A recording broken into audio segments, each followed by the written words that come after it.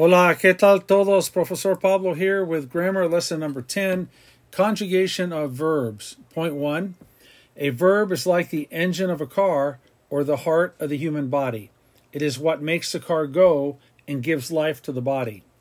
The verb is a key part of any sentence. It drives the communication.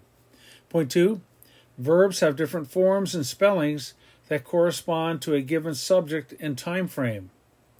These are called conjugations.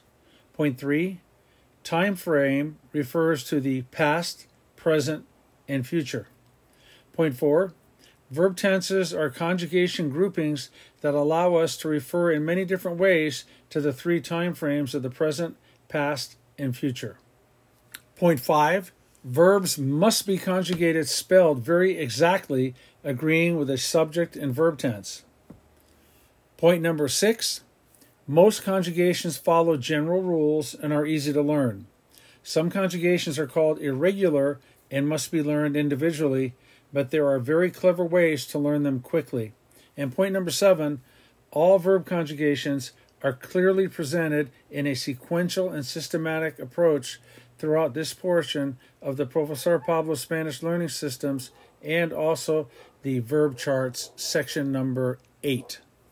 All right, that'll do it for conjugation of verbs, lesson number 10. This is Professor Pablo signing off. Cambio fuera.